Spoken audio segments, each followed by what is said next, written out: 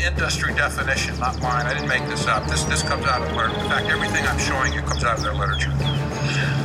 A smart grid delivers electricity from suppliers to consumers using two-way digital technology to control appliances at consumers' homes to save energy, reduce cost, increase reliability, and transparency. Sounds nice, doesn't it? Secondly, it's a nickname, another way to look at it, it's a nickname for an ever-widening palette of utility applications that enhance and automate the monitoring and control of electrical distribution. You're listening to Canary Cry Radio.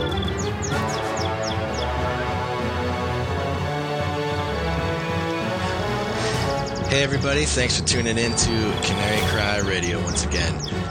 My name is Basil, and as you can tell, I'm a little bit under the weather today, but it's not going to stop me tonight. So if you're coming in from Facebook or Twitter or YouTube or Fringe Radio Network or Revelations Radio Network or anywhere else, thanks for stopping by, and make sure to check us out in any one of those outlets there. Today is a very special show. We have a very special guest calling in all the way from Missouri. Please help me welcome Gonz to the show. We're back in your ear. Hi, Gonz. Where are you at? I'm in the middle of Missouri in a hotel. Actually, not a hotel. I'm in an inn. So the internet connection is going to be shabby, and it's going to be between the internet connection I have here, which is Wi-Fi, and your coffee throat. This is just going to be an awesome show. So yeah, no, this is going to be bumpy, but I think you guys can handle it. So yeah, we're beaming. I feel like I'm beaming you in from like some foreign country right now. Practically. You know, the biggest thing that I found that was really interesting is that I rented a car out here, and the people are so much nicer on the road out here. And you know as well as I do, coming from Southern California, you know, people are like wolves out there in Southern California. And people are just so nice here. They drive, you know, at a reasonable speed, and everyone's very gentle and tells you to go ahead, and no one's in a rush. And I don't know, it's kind of nice. Wow, that sounds really pleasant. It is kind of pleasant, but all right. Yeah. Anyway, I wanted to kind of give a little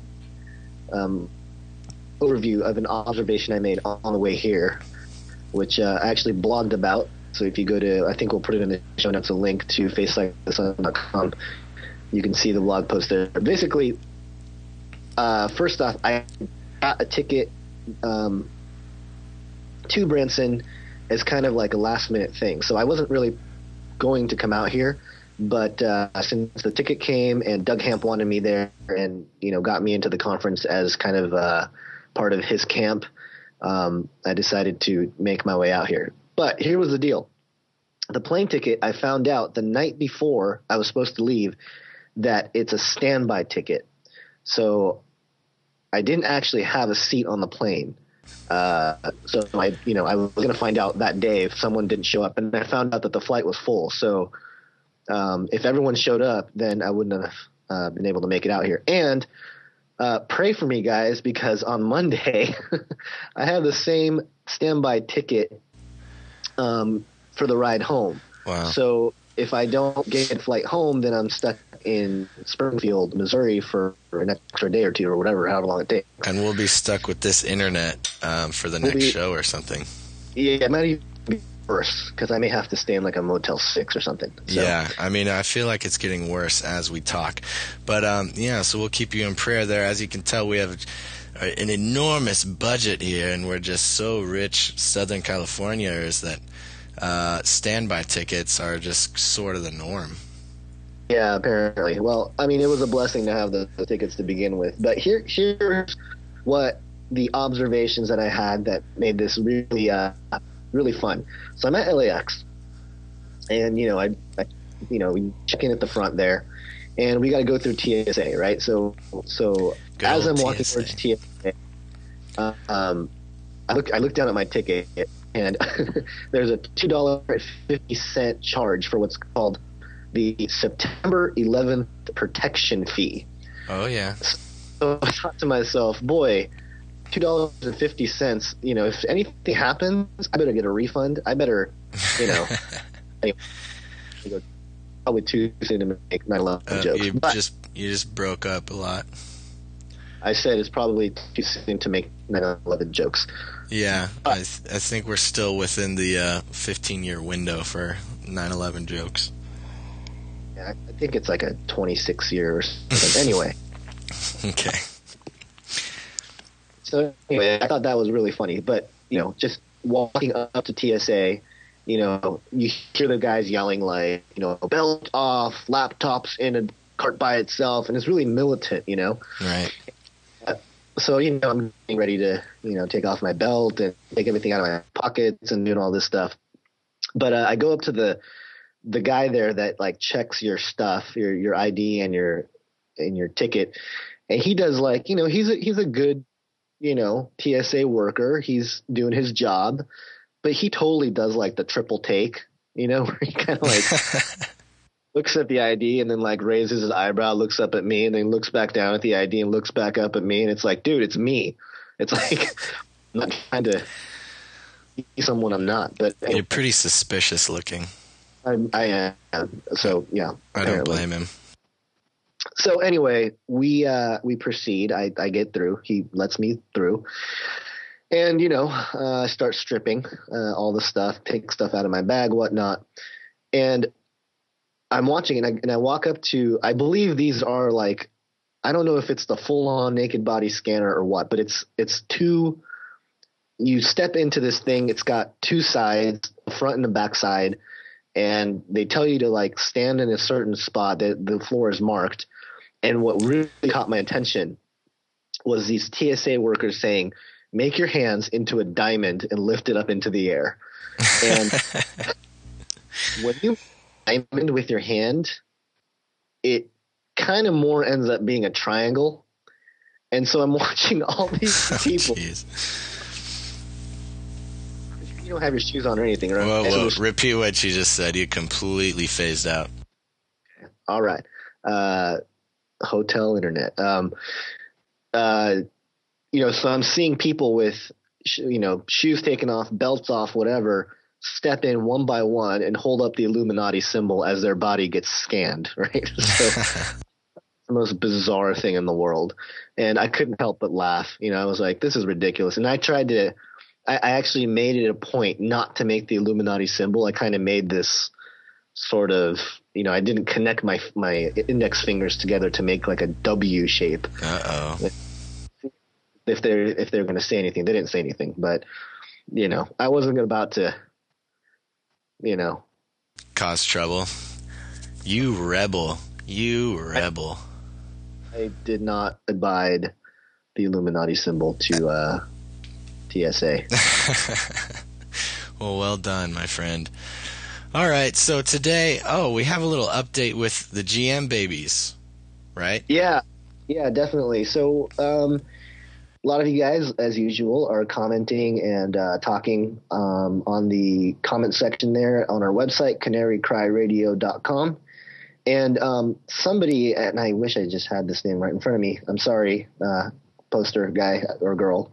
I'm totally blowing it, but this person pointed out the fact that this is old news and that the articles came out, a while ago. Right. And they link to newscientist.com and CNN.com through the archives.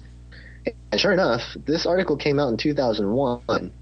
But as we looked at it, Basil, you and I, it's pretty clear that somebody must have posted it, reposted it at some point and made it into a bigger deal this last month. Well, that's the thing. Yeah, that's actually the real interesting thing is that if you search that article, as we did before, and it's interesting because everybody's reposting it, so a lot of the dates are being reset to I think it was July 28th or something when the article came out.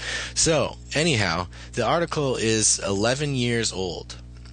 Now, that being said, those children who were, around 1 year old when that article was written are just now in 2012 coming of age. They are just now going to start going through puberty, which is, I'm sure, an exciting time for the scientists who are keeping an eye on them.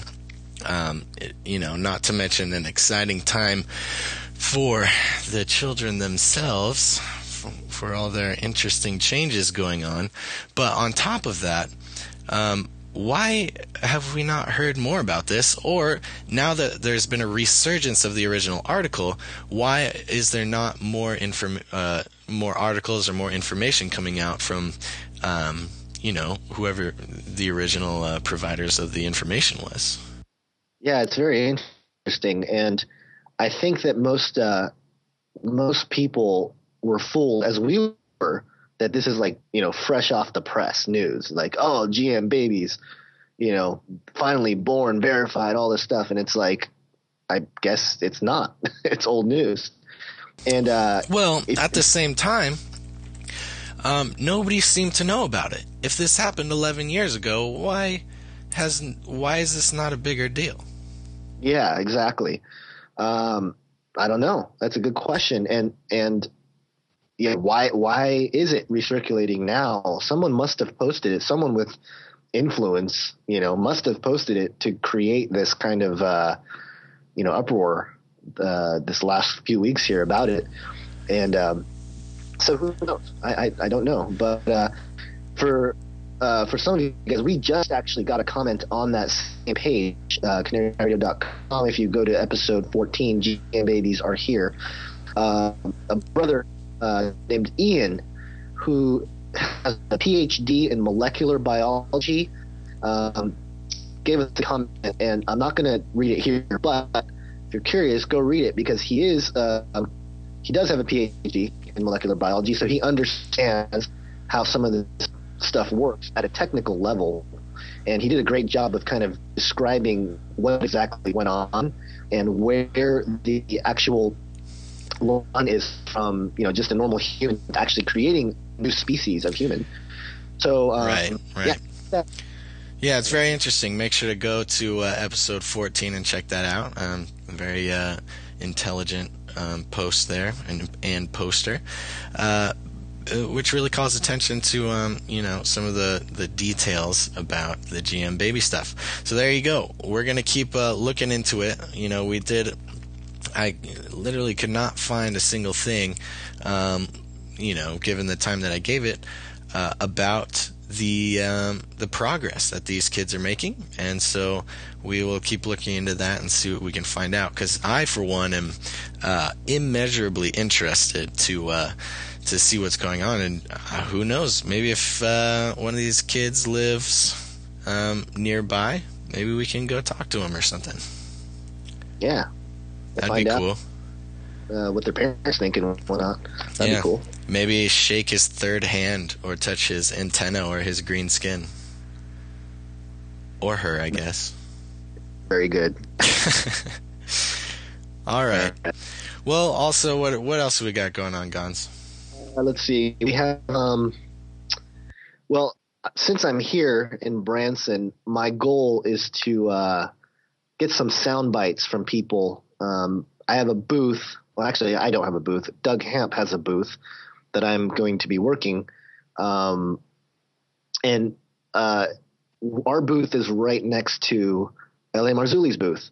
And it actually is we're like the last booth before you go into this, like the extra special people's room where Chuck Missler and Rob Skiba and, some of the bigger guys are.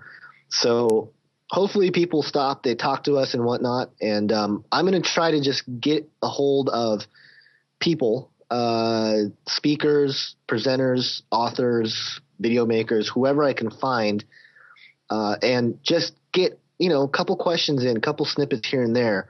And we'll try to post those. Actually, I think, Basil, we talked about how perhaps for the next few weeks, depending on how many I get and how good they are, they might suck and we might not want to use it. But if they're good, we'll play one, short snippet interview or whatever on Canary Cry Radio and just kind of use that as a launching pad to talk about some stuff that they brought up. Yeah, well, sort of like I'm sure there'll be some interesting stuff, and it'll be cool to have some of those guys bring up some subjects that we could talk about on the show for a few minutes. Yeah, it'll be like an indirect interview, So, so we got that going on, and well, let's jump into some of the stuff that we're going to talk about today. I think we have a slew of articles that kind of point to the same sort of thing, which is surveillance. Right. Right. Yeah. Again, we're gonna go back to our roots a little bit here and talk a little bit about the internet and surveillance and how they are just so closely connected. First of all, for all you internet pirates out there, tonight we are recording this on the 12th of July, and today, a new law is taking effect where ISPs will now be monitoring what you download on the internet, and whether it's coming from a legal source or an illegal source or some sort of file sharing system. And they're actually going to start doing some things about it on a smaller level. They've been busting the bigger guys. Mega Upload just got busted a few months ago. In the past, there's been Kazaa and Napster and things like that. But what they're doing now is they're going to start actually they're spreading a wide net to start deterring file sharing of copyrighted material on a very, very large scale. And it starts tonight. And what the deal is here is your internet service provider is going to be tracking everything you download, making sure it's kosher. And if it's not, there's a pretty subtle series of events that are going to start happening. Some correspondences that you're going to get at first, and warning you that you're being watched. But if it continues, the things will definitely get more severe. Yeah, and they're going to actually give you a warning, from what I understand, and say, hey, we caught you. Let's make you got to sign, not sign, but at least agree to not do it anymore, and then you get your internet back. So basically, they shut you down for a second and say, you have to sign this little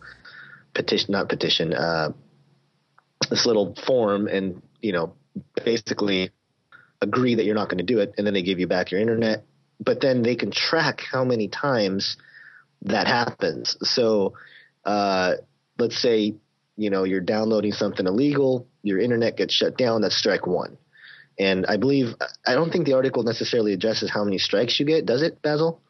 I don't know off the top of my head, but the consequences do actually get more severe, all the way up to having your internet irrevocably, taken away, which is, could be devastating for some of us. And it's interesting, and it's what I find really interesting about this is that it's addressing an issue that has been fought over for very, very harshly over the past few months with ACTA and PIPA and the third one there. And what I find interesting is that it's actually taking action on this without, as far as I know, trying to sneak in some other, less savory details that, the Stop ACTA people would be going against. And, I didn't hear I heard about this coming a while back, but there really has been no, real big public outcry against it. So it definitely came through some pretty sneaky channels, I would say. But, on the other hand, the copyright holders, they do have a right to, protect their intellectual property. So it's not necessarily just about not allowing the pirating of copywritten material, but it is interesting to see the internet locked down in just this small way. The internet becomes just a little bit less free, a little bit tighter. And I think the biggest thing that's really a telltale sign of the direction we're heading is the cooperation of the various ISP groups. And this particular article doesn't list which ISP providers are actually part of this, but I can only imagine, Cox, Time Warner, these are the big guys. Those guys are probably definitely helping out in the process. And, who knows what the little guys are doing. I'm sure they're being coerced into following the trend, so to speak, and help provide the prevention of this crime. Because what's going to happen is, if you're on a Cox network, or if you're on one of these big providers that are part of this, then you're going to definitely be, caught essentially. But if you're on like a smaller ISP that maybe doesn't have the capacity to do it, they may be getting away with stuff. And so, the criminals are always going to find a channel or an outlet and figure out a way to get around some of the criminals. Systems. So, the 13-year-old kids downloading movies and things like that. Those criminals that steal intellectual property. Correct. And okay, I said criminals, but you know what I mean. People that download illegally. And, I think most people don't even realize how many things that they might have on their computer that is quote unquote illegal, so. Right. Well, I mean, under these other propositions, with the ACTA and the PIPA, even having a picture of Justin Bieber on the desktop of your computer is considered copywritten material if nobody got a penny out of it. And so that's the trick. Now, what they've done here is just make it they're just doing what they can without, I guess, crossing the border or crossing some sort of line that creates some uproar. But yeah, I would suspect that there's going to be some pretty unhappy people who are used to getting movies and things like that for free, who will, no longer be able to do that scot-free. Yeah, and it makes sense. Again, looking at both sides. As someone who has, I used to be on Napster and Kazaa and stuff like that when that stuff was out. But then also being on the other side of, I was a musician for a while trying to sell CDs and now, as a filmmaker and stuff like that, there's a level of like, hey, you don't want people to just steal your stuff. But at the same time, I think that providing it for free in general is just necessary to some extent as far as art is concerned, because the people that really like stuff, they're going to buy it. They're going to buy it anyway.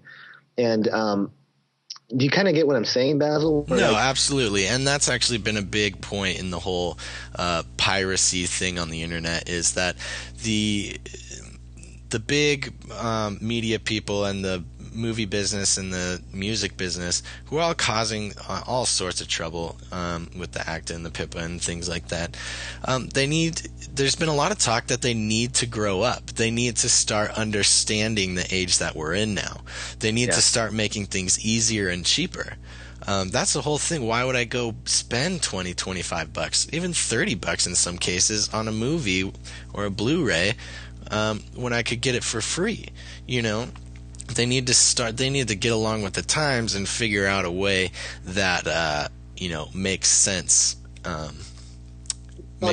for today's marketplace. And people like Netflix and Hulu's catching on, and people are catching on, and it's starting to be a thing. And that's sort of where I'm at. I mean, I don't pirate anything anymore just because it's even more of a hassle than anything else.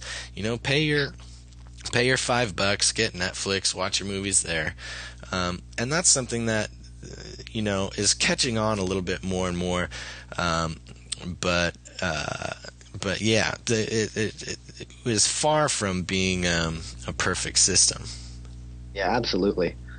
But yeah, again, I think that once people start to realize, especially the higher ups, that this is an opportunity to be creative, and like you said, like Hulu and all these other groups, it's much easier to just pay $5 a month or $8 a month or whatever and have unlimited viewing capacities than it is to like go through and like download torrents and right be all anyway. So I think most people, even if they are people that download illegally and they know it, ultimately they're probably going to see the benefit of having a system set up that is cheap, but then gives you all the freedoms that you want, Right. So, well, convenience is a big thing. And I don't know if I've told you this story on air. I might have done it, but I think I told you this story, Gons.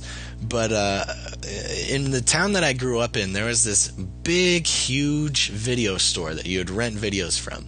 And I spent half my childhood in that store picking out movies and renting movies all the time, as I'm sure we all did. But randomly, one summer when I was, I don't know, it was about half a decade ago or something, they just up and quit. Business was booming, but he just closed up, and we didn't have any place to rent movies anymore. Well, it turns out a story came out in the local paper that the guy who owned the video store took all the money that he got from selling the store and put it all into Netflix. And now he's, multimillionaire because of how big Netflix is coming. And I think that's the sort of ingenuity and the sort of forward thinking that people need to have in all sections of their life, but especially the big media guys. If they would have been as smart as that guy in my hometown, the world would be a very different place, and we probably could all get along a little bit better. Yeah, and ultimately, it's the those who want to control the system, control the money. And if you look at the entertainment industry, the corporate music business, and all that stuff, I mean, you can tell where the influence is coming from anyway. So I would just stick to independent ideas and the like, because ultimately, if you really want to buy, the cult CD or just whatever, you're only glorifying what you shouldn't be glorifying anyway. So I don't know where I'm going with that. Hey, it's almost 1 a.m. here in Branson, so give me a break. Yeah, that's true. I forgot you guys are way later out there. Anyways, so there you go. That's the story on that. Moving on to some more internet surveillance things. Let's get into what is to be called the Internet of Things. And we talked about this a little bit, I think right at the very beginning. One of the very first episodes, we talked about the smart grid. And what the smart grid is basically the inclusion of so-called dumb appliances, such as blenders, refrigerators, dishwashers, sort of these things that are sort of seem a little low tech nowadays. Well, what's starting to happen is they are talking about putting chips in refrigerators and things like that to connect them to the internet, and thus sort of making the internet include all sorts of strange objects. And on top of this, there's an article that we have here that the CIA is actually talking about surveillance using these appliances and the more smart appliances like your TVs and your remotes and things like that. And actually reading it was a very dark moment for me, because they said something about how we are intentionally and willfully bugging our own homes with the technology that we own. Yeah, and it's a brilliant setup. High definition, perfect screens, all this stuff. Very desirable, the advancement of entertainment systems.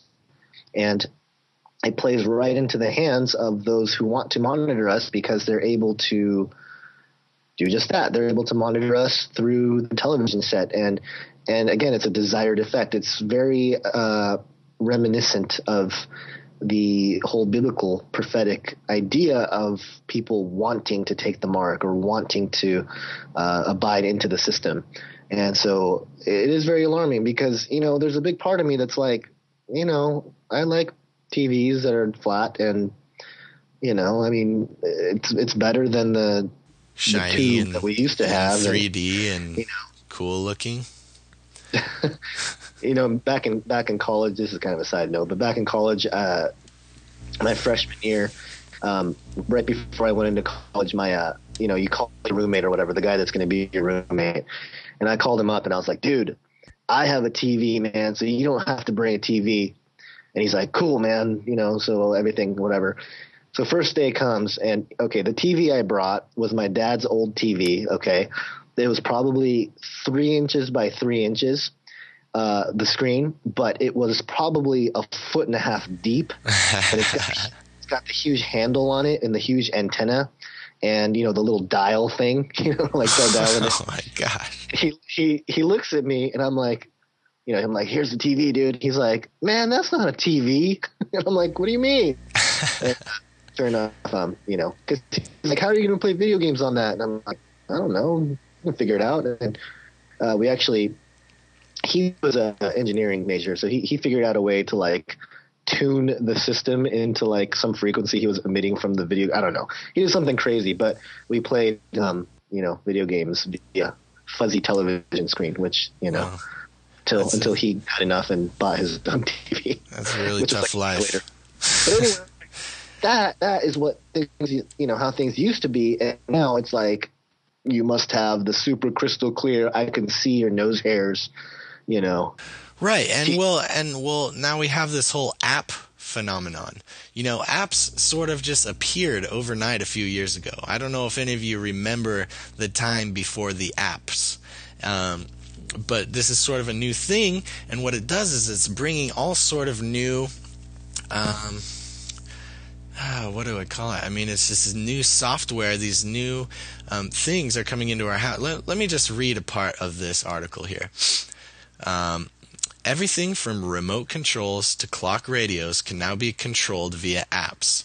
And chip company ARM recently unveiled low-powered, cheaper chips, which will be used in everything from fridges and ovens to doorbells. And so we have here the chip that's going to be going in all the low technology things. A doorbell. Your doorbell is going to be hooked up to the internet. I mean, talk about some scary stuff. But like I said, these apps are sort of invading all of our technology. TVs, like I said, clock radios. There's radios that you can get apps on, remote controls.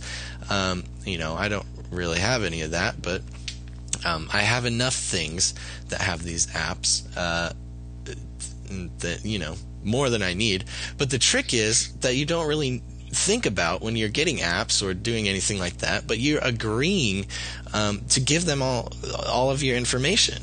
I mean, any app that you install on your phone, on your clock, anything, has a gateway has opened, sort of a portal has opened to the information happening in your life that can now be transferred to some big computer somewhere and collected and stored and sold and things like that. So, I mean, look at your phone. If those of you who have iPhones, how many apps do you have on your phone? I have like 60, I think. And that's 60 different people, 60 different entities who are receiving any information that they want.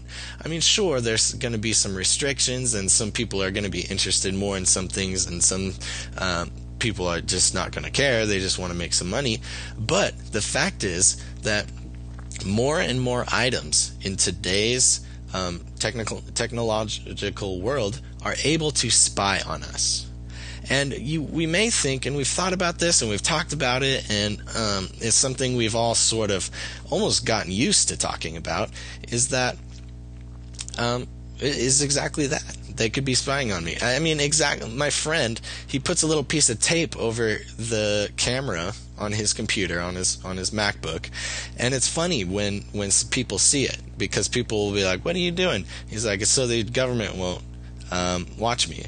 And then the other people will laugh, but I'm sitting there like, "Oh yeah, no, that's a good idea." Good job, good thinking. But you know what I mean? And I mean, even right now, I'm sitting in front of my computer, and I haven't upgraded to the tape in front of the camera. It probably would be a good idea. But at this point, the CIA has probably seen me in my bathrobe enough that I don't mind letting them see that now. But you get the point. So, with this whole Internet of Things, we're sort of bugging ourselves. We are doing the work for the government, for the CIA, for whoever wants to spy on us, corporations mainly. We are willfully letting them into our lives and opening up these portals. And the thing with the TVs that I find the most interesting, these TVs that have apps, they seem like the most amazing thing in the world. I mean, they have Netflix, they have Hulu, they have Pandora, they have everything right there on the TV that's connected to the internet. And I mean, I love that. That sounds... I mean, you're watching Netflix. You don't even have to get a cable connection or satellite or anything. You're just using the internet and these services that you already have, saving, tons on bills. But at the same time, you have a telescreen right in your living room or wherever you have a TV. And, 1984, the book, I reference it all the time, but I mean, there's a reason for that, obviously. Everybody had these telescreens in their house. And that's exactly what's going to be happening. Those of you with these new TVs, that's just exactly what it is. It's a telescreen that they can view you. A lot of these TVs are having cameras and things like that now for web chatting and things. And don't think for a second that somebody smart enough, somebody with the will, and somebody with the money cannot look through the camera that's pointing back at you from your computer, from your phone, from the TV in your living room. And so that's what we're talking about when we talk about the network of things and how we are willfully doing the work for those who want to use us in their sort of little game, really. Yeah, most definitely. And I think with chipping of the appliances, it's really a physical, connecting the kind of cyber world into the physical. And part of the smart grid and just the global grid in general of combining and manipulating all that information causes various things like you brought up earlier before the show, we were talking, Basil, selling items. You won't be able to sell your doorbell anymore because it's chipped and if it's not in the proper location, because once it's chipped, it's it's got a geolocation that's assigned. If it moves, then the whoever's in charge there is going to know that it was moved, and they're going to question it or whatever.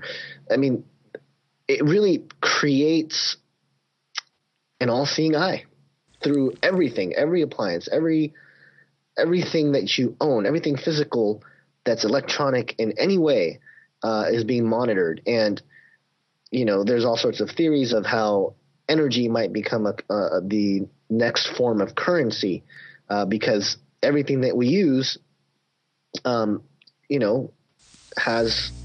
the burning up of energy. And so right. If the powers that be can start controlling the amount that each person uses and it starts to act like currency, they can have tremendous power in controlling every aspect of our lives. And, it kind of just sounds a lot like Mark of the Beast in some way. Right, exactly. Not being able to sell or trade or anything without the mark. Well, that's exactly what I was going to say was, I don't remember if I brought it up in a previous episode or not, but there has been a bill floating around that wants to make it illegal to sell copywritten items between people, between you and I. For instance, my phone. If my phone becomes old, I get a new one, in the next 6 weeks when the new phone comes out or whatever, and I don't trade in my old phone and I want to sell it to you. Well, they want to make it illegal for that to happen, because why should I be able to sell, an Apple phone without Apple getting their cut? Makes sense if you're using your business sense there. But at the same time, an obvious breach of all sorts of rights and things. But now, when we're putting chips in things and adding the internet to dumb appliances like refrigerators or things like that, for instance, let's just imagine that I sell my refrigerator on Craigslist, and it now has the chip that it can be recognized by the internet, and I sell it. Well, if that law passes, which, it might be hidden in somewhere, but if that law passes, now they can see that my refrigerator is moving. Is your refrigerator running? Yes. Well, you're under arrest. Just kidding. Well, sorry. Okay, so they see that my refrigerator is going to somebody else's house. And now all of a sudden, they're saying, why is his refrigerator moving and nothing else? Well, let's call him up, see if he sold it, see if he got any money for it. You know what I mean? And so it becomes this whole big grid where it's just all about control. There's more control going on. Well, I think the biggest point that the CIA at least with this article, is that the CIA is essentially admitting openly that they're spying on us. They're not even like enough people know about it now where they're like, yeah, we're spying on you and here's how we're doing it. Yeah, they're not playing dumb anymore. Well, that was another thing that they said in the article was, with the nimble fingers of a computer engineer, you can pretty much take control of anything that's connected to the internet. Right. If the CIA wanted to, they could take over your phone. They do constantly. If they wanted to, they could take over your refrigerator. If they wanted to, they could take over your TV and things like that. And, you can just see a world where, government messages and announcements can just turn on your TV, and you're sort of forced to watch them or something like that. You know what I mean? And so, yeah, the rabbit hole of this whole connecting to the internet thing is just so deep, and it's so ingrained in the culture and in our society and the way things work that it's almost impossible. Imagine your life without the internet. We couldn't do this show without the internet. I'd be extremely bored probably without the internet. Not even that, but everything down to the shipment of groceries, the shipment of anything really. Everything is on the internet, and that's the world now. We've sort of created this artificial world, cybernetic world that now we need. We're dependent on it. Yeah, and I remember because the internet was not around. Well, it wasn't around publicly necessarily when I was born, but I think both of us, Basil, you and I, as we grew older, the internet became much more prevalent. Actually, you're quite a bit younger than I am, and internet might have been around when you were born. But nah. I remember just the hesitation of people of trusting, putting credit card numbers on the internet and stuff like that. Yeah. I just recall the conversation of like, oh, we got to really be careful. We're really, you're just typing in your credit card number and there it is on the internet. And, so the fear has always kind of been there, but so many people have bought into it so quickly that it completely transformed the way everything works in the last 20 years, 15 years. And it's unprecedented. If you think about it, it's just, very strange, because I think for me, I saw it kind of change, but at the same time, you speak to folks that are a little bit older and they've gone through a little bit more. I mean, they really see it, because things didn't change that drastically. Culturally it did for, between the 60s, 70s and 80s or whatever, but the 90s and the 2000s and everything, I mean, it is a completely different world of how everything works. Right. And I just think that, if the trend continues, it's partially our fault as people who bought into it without necessarily looking at the bigger picture or the precaution, being careful about what this all means. And, I guess we're going to reap what we sow, but, we've sort of become dependent on it. And I think it's a good example for all sorts of technology where at first you may be hesitant, and then you sort of just become dependent on it. Imagine the human race after, 10, 20 years of slight genetic modifications. Well, after 10 or 20 years, that's a lot of babies. It's a lot of babies who can be genetically modified. And who knows what'll happen. Maybe somehow the human race will be dependent on genetic improvements or something of the like.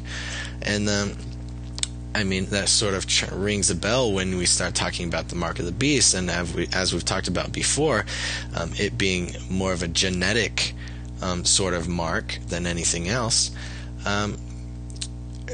It just and pairing that with the internet and the sort of global surveillance that we are willfully, opening gateways into our homes, into our front pockets, literally, for the powers that be to surveil and observe and report. Yeah. Well, to tie it in to this next level, a couple little articles that we just want to mention. We probably won't get into it too much, but okay, our TVs are watching us, our computers are watching us, and eventually our appliances like our dishwasher, our microwave, our toaster, oven is going to be able to watch us. But there are other things, as if that's not enough, to spy on us. Robotic flies might be, or swarms of supersonic robot bugs, right, can be the future of drones. So you're thinking, hey, check out that dragonfly. Guess what? Government spy machine. Right. I mean, and this has been in movies for decades and decades. And it's, the whole nanotechnology thing has just been crazy. I mean, we've talked about the mechanical dust that can be smart dust, exactly, that can be sprinkled over and used to surveil things. Well, now, I mean, you have remote control insects that can do all sorts of things. I mean, they talk about everything from, sneaking this robotic fly into, I don't know what they use, a drug dealer's house or something. But then, I mean, they talk about swarms of these insects just flying around town, doing whatever swarms of insect drones do. And it's just crazy because, I mean, it's happening. It's right now. They exist, and they'll only get better. Well, it's getting to that point where all the talk about a one world government and, just the Illuminati or whatever you want to call it, the single entity or group that is going to completely be separate from the rest of humanity and under their jurisdiction is being built. And again, we're helping build it, right, with all the gadgets that we buy and everything. But it really does create a very distinct line in the sand, so to speak, of, hey, there's those who know how to use the technology and can use it for their benefit, and then there's the consumers. And it's just really creating that dividing line. It's making it very clear. And the problem is we don't really know who's behind it. There's obviously, various levels and whatnot, but part of what I find interesting is part of even our desire to work for a big company or work for, whatever, a corporation or something like that. It's upholding this system that is, basically we're weaving our own noose. We're threading our own noose, and eventually it's going to take us. But luckily, we got Jesus. So right, exactly. I mean, there's really going to take. But it is something that is important in that we have to wake people up to these issues, because I think people don't want to hear it, and I get that. But you tell someone that, hey, that bug over there is a government spy drone, and people are just going to look at you like you're insane. Right. Well, and they're still doing a pretty good job of. They're still dropping the hints, though. I mean, we've seen video of both of the George Bushes talking about one world government, and we got an email a little while ago. I don't know if I have his permission to say his name, so we'll call him D. This guy D sent us an email talking about how he was watching CNN, and a guy was talking. He just straight up came out and said, and a lot of times it happens, that they're moving towards a new world order. That's the goal right now. That's what's happening. And it's funny because you hear this. It's not uncommon for this to slip out oftentimes on the news and things like that. And I think it's interesting that it's not uncommon, because it kind of shows that it's slipping out. I think it's so ingrained in their daily lives. Their daily life is devoted to, bringing about the one world government, or the new world order. It's their life's mission that they just talk about it. They just say it accidentally, just without even thinking about it. Yeah. And, well, okay, I just want to throw this in there because I was recently at an airport. CBS came out with an article a couple days ago called "New Homeland Security Laser Scanner Reads People at Molecular Level." And basically they've created a laser scanner, that reads people at the molecular level. And then this has been invented. This is, public knowledge now. And so, if the bugs can't get you, and, the bugs can tell you what you're doing, the computers and whatnot can look at your behavior and whatnot. But hey, you know what? That's not enough. We need to know at the molecular level what's going on. So they can measure a person's adrenaline, if there's gunpowder on their clothes, if someone's walking around high, well, they can, high on drugs, they can use this scanner to find out that they're high on whatever drug. The body chemistry. And they can identify that. Yeah, and man, what else is left? I know, right? Well, even that's exactly the thing. What else is left? I mean, besides our DNA, are they going to be scanning our DNA every time we walk past now? Maybe making sure that we have the socially acceptable augmentations or something. I don't know. You just you think about these things. I find it interesting that a lot of these articles coming out, these are major outlets, CBS, NBC, the UK, all these big outlets. They always mention Big Brother or 1984. They'll kind of hint at it, and this article is no different. The last paragraph of this article that talks about this laser, the molecular scanning laser thing. Okay, let me just read this one here. It says, although the technology could be used by Big Brother, Guinea Photonics, which is the company that made this laser, states that the device could be far more beneficial being used for medical purposes to check for cancer in real time, lipids detection, and patient monitoring. So, yeah, see, it's going to be good because we can monitor people with their cancer, of different diseases, and the medical world is going to thrive because we're going to be able to monitor people better. But then they have to always put that caveat in there, you know, although it seems like it's going to be Big Brother. It's like, you know, the fact that they have to like be apologetic about that is should be alarming in general. Well, exactly. It's kind of the same thing when Obama signed NDAA. Although this could be abused, I'm not going to do it, I promise. You know what I mean? It's like, thank you. Thank you for admitting that this is totally wrong and that you shouldn't be doing this. I really appreciate your honesty with that. So, but you're okay, so you're still signing it. Thank you. That makes me feel really nice. And but I mean, you know what I mean? It's like, thank you. I honestly appreciate you recognizing that this molecular scanner could be used to, do all sorts of invasive things in a public setting without me knowing. Thank you for recognizing that and, not leaving it up to myself to come up with that and, freak out about it on my own. Thank you for telling me right off the bat. That's really honest and nice of you. But please just keep it to the cancer patients. I love that. I love that part of it. Yeah. Oh boy, that's too much.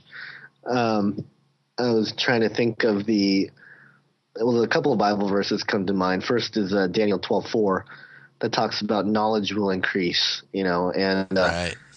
With the internet and everything else, I mean, we've seen knowledge increase cumulatively. I think the stats is that it doubles. It's been doubling every 5 years or something since the internet hit the stage or hit the world.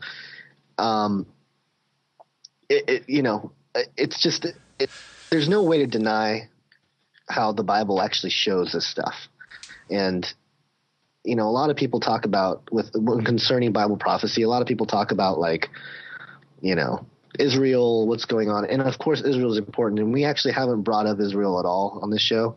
And that's, I think, partially for a reason, because I think there's a lot of other guys talking about Israel that probably do a much better job than we would. Right.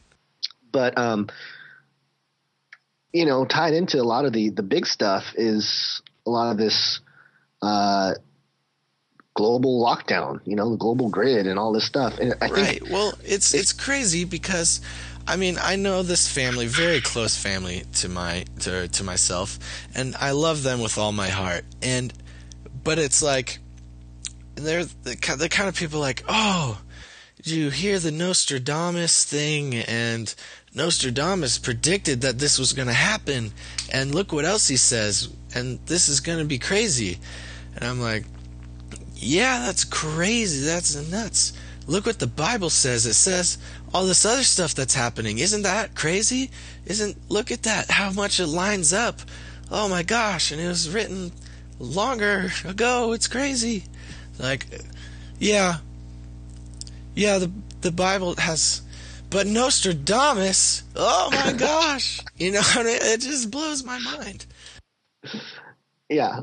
I one of the things that I think one of the first prophecies actually that I looked at, this is even before I was a believer, that really captured my attention was the return of Israel. And the Bible in several places in Isaiah and stuff saying, Israel's going to be a nation again. And, it's funny because and this is kind of a rabbit trail, but when I talk to people that don't believe in prophecy in general or whatnot, there's two reactions when I bring up the Israel thing. Israel becoming a nation in 1948. They say two things. One, they say either, well, it's just a self-fulfilling prophecy. They knew that it's part of the Bible prophecy, so they made it happen, so it makes it seem like the Bible's true. That's more of the skeptical kind of perspective, right? And then the other kind of answer you get is well, the whole Israel nation thing is a Zionist movement thing. And, I find it interesting that most people don't get the fact that, like, the way the Bible predicts stuff and the way it prophesizes stuff, it prophesizes events. Okay, so the event that Israel becomes a nation in a day was predicted. It doesn't mean that, it's right. good, quote unquote, or bad. It's just going to happen. And exactly. whoever caused it, I think it is a Zionist thing, agenda and whatnot. But and the it bottom line doesn't say is specifically how it happens. Right, exactly. And it played out almost to a T for what was written several thousand years ago. And not several thousands, but a couple thousand years ago. And not only that, but I forgot my second point. It happens when you get so excited about things. I get so passionate about something, I totally forget what I was talking about. But I think the bottom line was that I remember now, the diaspora. Okay, so how does a nation get dispersed and the people of that nation retain their culture, right? And to large effect their lineage, and then they get brought back into their homeland. That doesn't just happen. How come it's only happened to Israel and the Jews? Yeah. How come it's never happened to anybody else? Yeah. Ever. There's something to that, and I don't know. I could get really fired up about it as I just did. But no, that's an excellent point.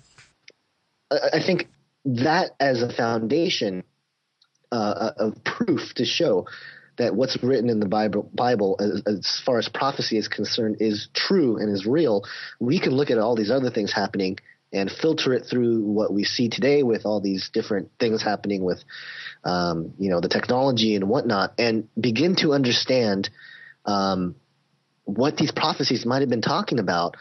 Because, again, knowledge would increase. Daniel 12:4 talks about it. We, at this point in time, have a better grasp of what some of these prophecies were talking about than people 200, 300, 400 years ago. And I don't know. There's part of us that should be excited about that, and is part of why we started Canary Cry Radio, is because I don't think enough people are talking about that angle of Bible prophecy. Right. Yeah, and it's like I said, the whole Nostradamus thing. And then there's the Bible, and it's like, why? I mean, they're so similar, even coming from a secular ideology. If I'm a secular person, and I'm so excited about the ancient writings of Nostradamus, and then there's similar, even more accurate, more, more proven, more evidence for the prophecies of the Bible, and just because it's the Bible, I'm automatically disinterested. Right. You know what I mean? And so it's just a very interesting situation. But anyhow, I think we'll all find out, what's going to happen in due time. And just as a final point here, I know in the past people have brought up the rapture debate and, like, are you guys pre-trib, are you guys post-trib, and whatever. And I personally, at this point in time, I take on two positions. One is pre-wrath, which I can defend biblically, but two, I'm what Marzulli calls pan-tribulation, which is basically it'll all pan out in the end. So, but it's funny because I was talking to the guy I was traveling with out here, the guy who got me the tickets. His name is Dave, Dr. Dave, and he's done a lot of work in Bible prophecy and all this stuff. And I told him, I'd kind of, adhere more to that pre-wrath view, and his comment was, pre-wrath is the stupidest view you can ever hold. And he said, because he's a pre-trib guy, and he's like, and he's a very smart guy, but he's just very dogmatic about the pre-trib thing. And he was like, if you ever want to be credible in the prophecy world, you can't be pre-wrath. There's no credibility there. Ooh. And I didn't really say this to him, but I definitely thought it, which is, look, is our goal to parse out the truth as given to us in the Bible, or is it to just appease the masses? And I'm not saying pre-trib is wrong, but to suggest that, I'm going to lose credibility in the prophecy world, quote unquote, if I hold this view, it's like, really, I don't give a darn. Right. Think about losing credibility is almost the national pastime of a lot of the individuals in the prophecy world. It's just sort of a part of the game, even in biblical times. Prophets were always having to deal with all sorts of stuff that the normal man necessarily didn't have to deal with, and especially when they went against the beliefs of the masses. I mean, it had never rained before, and Moses was suddenly, Nope. guys, not Moses, Noah. It's gonna rain. There's gonna be water falling from the sky. Oh, that sounds insane. That's never happened before, and it never will because you're a crazy person. You know what I mean? It's just what happens. Yeah. Well, being shunned by the people, the group of shunned is like an extra shun. Shunny, shun. All right, I think we're tapped out.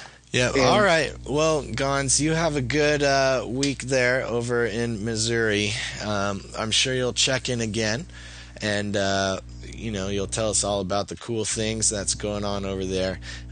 Really stoked that you could make time to do this, and we want to thank everybody out there listening for tuning in once again. Make sure to check out our Twitter and our Facebook and our YouTube and everything like that, and tell your friends, and keep your chin up.